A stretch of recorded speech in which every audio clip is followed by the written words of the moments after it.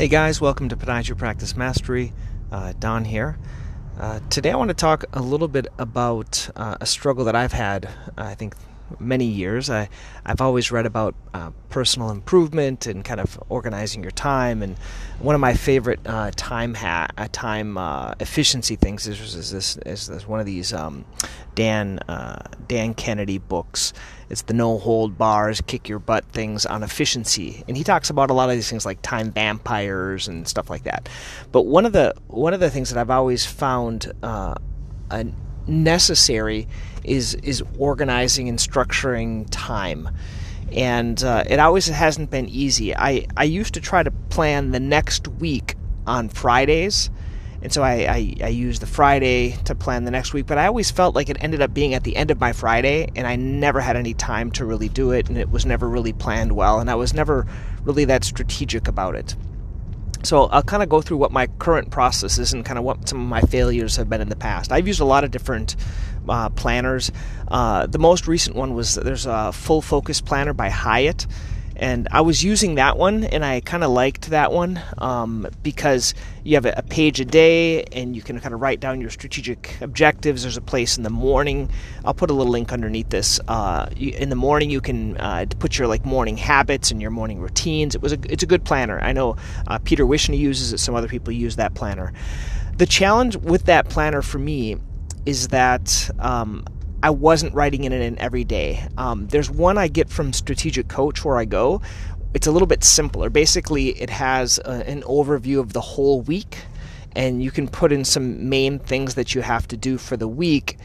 And I like that better because I don't have to write something every single day. Because basically, I don't have the time or the real desire to do that. And really, when you think about planning, in my opinion, the planner is for what I call, and what I learned in Coach, something called buffer activities. So the main focus of most of my days, probably like your days, I see patients now. It's every day, and Wednesday, the first and the third Wednesday, I work like a half day.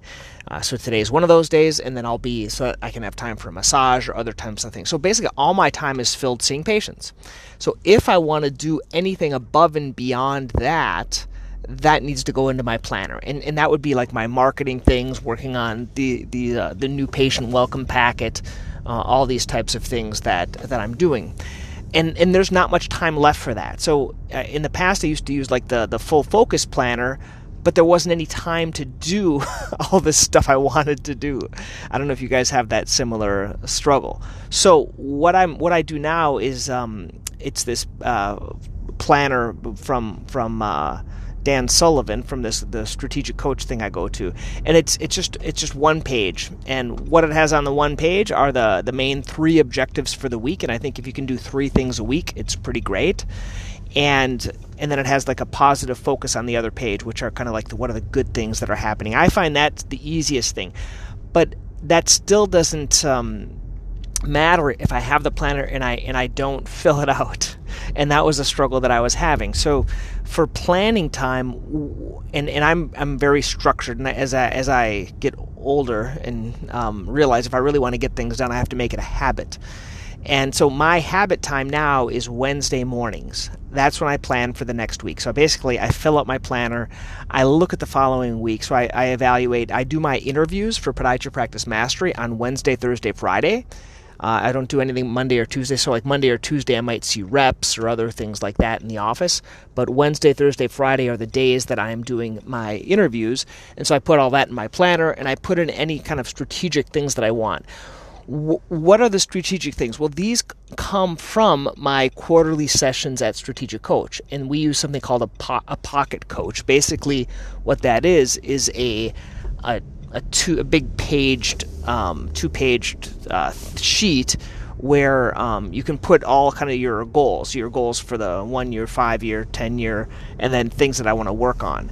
I'll try to find a couple of these things so I can put so you guys see what I'm using, and I'd like to hear what you guys are finding that's beneficial, what's working for you, if you have something that works better.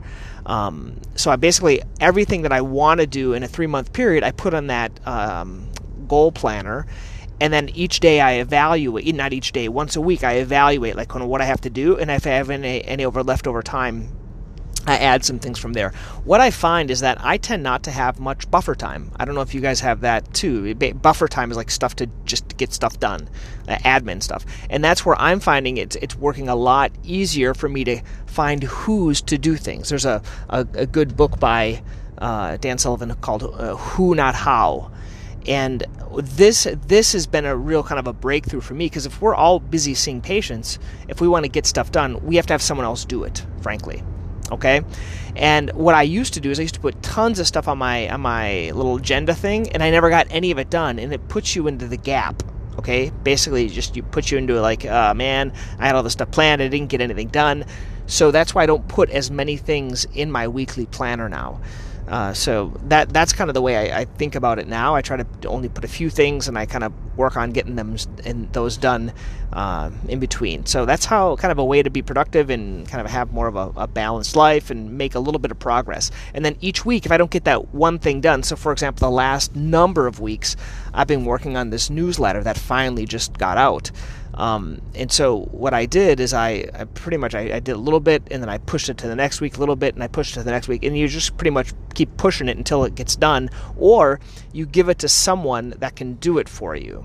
And that's something that's hard for a lot of us. I think we're so used to thinking we have to do everything, but it's really kind of a freeing thing having this virtual assistant now that he's really capable now of putting together this weekly email that everyone gets with Podiatry Practice Mastery.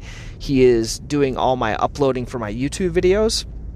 And so then as he gets capable, he can do other things for me. And this is kind of a freeing thing, that if you need to find more who's that can do these things for you. Okay? One kind of caveat, which is a mistake I made as well, is I try to give my stuff to who's before I really delineate what needs to be done. Okay, so basically I just say, take care of this, and then they can't do it because I'm not really clear. So what I try to do at least once or twice, kind of figure out the process, and then I can give it to them. If I try to give it to them too soon, it doesn't really get done, because they can't read my mind. They don't know what I really want, and I'm not a very good delegator in general. What I tend to do is I just say, okay, take care of this, and I don't give guidelines. One thing that really helps for that is something called an impact filter. It's basically you write down kind of what you expect, what's the best, what's the best that could come from it, the worst that could come from it, and then you kind of delineate what you want them to do. This is key. So you can either be written in a document, or what I a lot of times do is I do it in a video. It's easier for me to make a little screen video on Loom or something similar, and I can give those instructions to someone that I'm delegating to, and they can just look at those. So that's in kind of an easier way. Okay, guys? Well, have a good day. I hope this was helpful. Okay, bye.